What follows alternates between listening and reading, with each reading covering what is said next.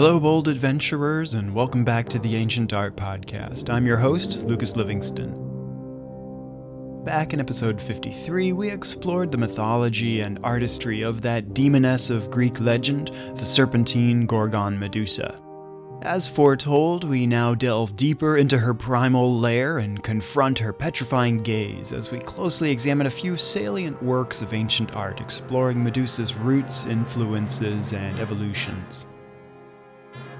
A point I made in the previous discussion of Medusa was that she may not have been solely the creation of the ancient Greeks, but that she was part of a vast inheritance of myths, religion, and imagery from the ancient Near East and from the earlier Bronze Age Minoan and Mycenaean civilizations. It's been suggested that the primordial Medusa could have derived from a snake goddess, a mistress of beasts, or perhaps a solar deity.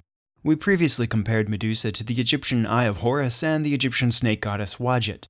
As part of archaic Greece's inheritance from earlier Bronze Age civilizations, could the famous Minoan snake goddess be the prototype for the figure of Medusa?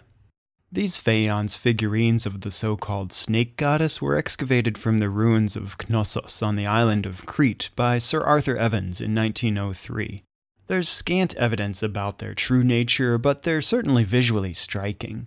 They're both a little over a foot tall and are dated to about 1600 BC. One seems almost enveloped by coiled serpents about her arms and torso, even slithering up her tall crown, perched like the cobra of the Egyptian uraeus, although we should note that that part's a modern reconstruction by Evans. The other figurine grasps writhing serpents in her outstretched arms, as if in some sort of ritual dance or chant. While neither figurine has writhing snakes for hair, it's important to note that this feature of Medusa was a much later addition. As we already read last time in Hesiod's Theogony, perhaps the earliest written account of Medusa, there's no mention of snakes for hair. Just a mere 1,000 years later than the Minoan figurines, but at least on the same island, Crete, we have a couple fragments from a 6th century BC temple showing the typical archaic Greek example of the grimacing Medusa. We see recoiling snakes flanking her head, and on the surviving torso of one of the fragments, she grasps snakes in her clenched fists with a symmetry remarkably similar to the Minoan figurines. That said, there's no hard and fast evidence to support a connection between the Minoan figurines and Medusa beyond just visual similarities and geographic proximity. If you want to learn more about the Minoan snake goddess, there's a great essay by Christopher Whitcomb at arthistoryresources.net. And also, while it's a little dated, check out the 1911 article Medusa, Apollo, and the Great Mother in the American Journal of Archaeology, Volume 15, Number 3. There's a link to it at ancientartpodcast.org/bibliography.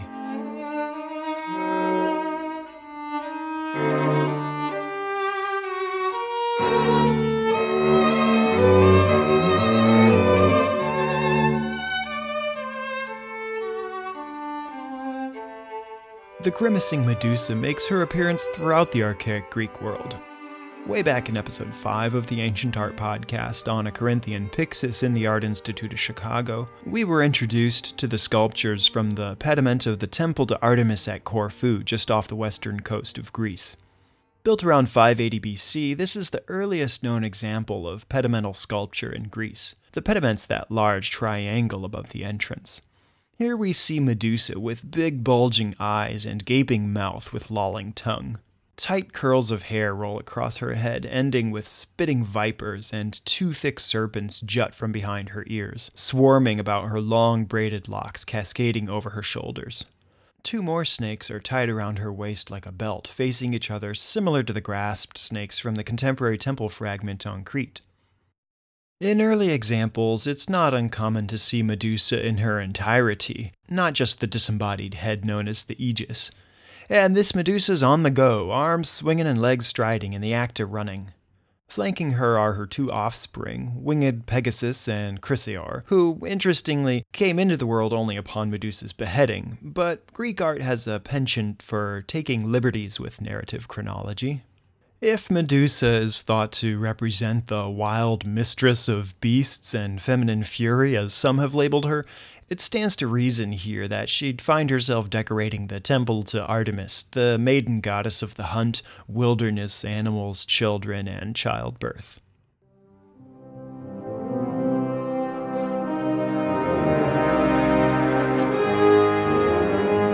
Jumping back about 70 years, one of the earliest representations of the Medusa and Perseus myth can be found on a tall painted vessel from about 650 BC.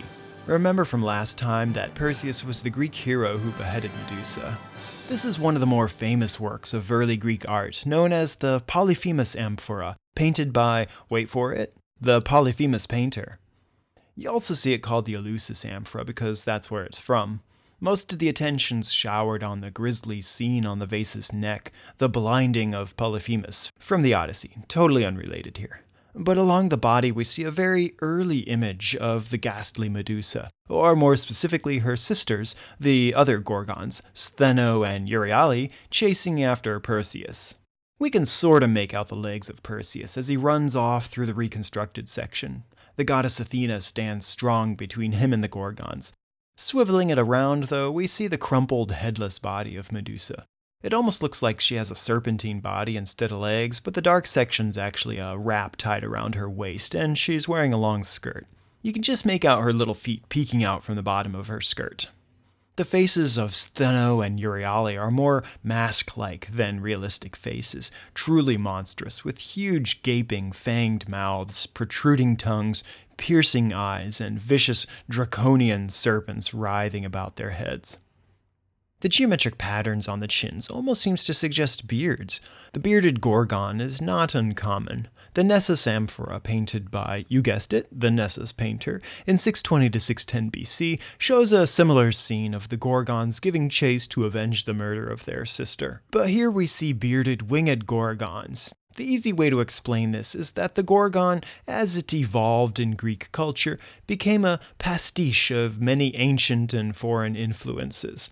The emerging Greek art, religion, and mythology adopted many Near Eastern and Egyptian concepts, including the already hodgepodge Egyptian god Bes, protector of the household, children, childbirth, and mothers, complete with grimace, beard, and sometimes tongue, wings, snakes, and all kinds of other attributes. He's just a mess.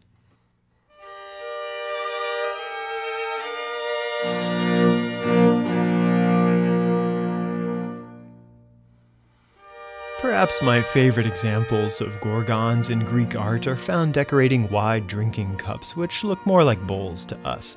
The kylix was a favorite type of cup in Greek drinking parties, which we already covered way back in episode 3 of the Ancient Art Podcast on the donkey-headed Rhyton in the Art Institute of Chicago. We can imagine the surprise and chuckle shared by tipsy guests at an ancient Greek symposium as you'd tilt back your kylix to quaff your wine, only to reveal the glaring gaze of a Gorgon staring out at you from the bottom of your cup. If perhaps only for a brief second, you might worry if the Gorgon's piercing gaze will turn you to stone, perhaps a commentary on the dangers of drink. And on the underside of the drinking cups, we sometimes find two large glaring eyes, so-called eye cups, and this decoration is similarly connected with the Gorgon Medusa. As the drinker lifts the kylix to his mouth, finishing his drink, he dons the monstrous mask of the Gorgon. His friendly companions then witness his transformation from the good-natured symposiast to the glassy-eyed beast of alcohol's domain.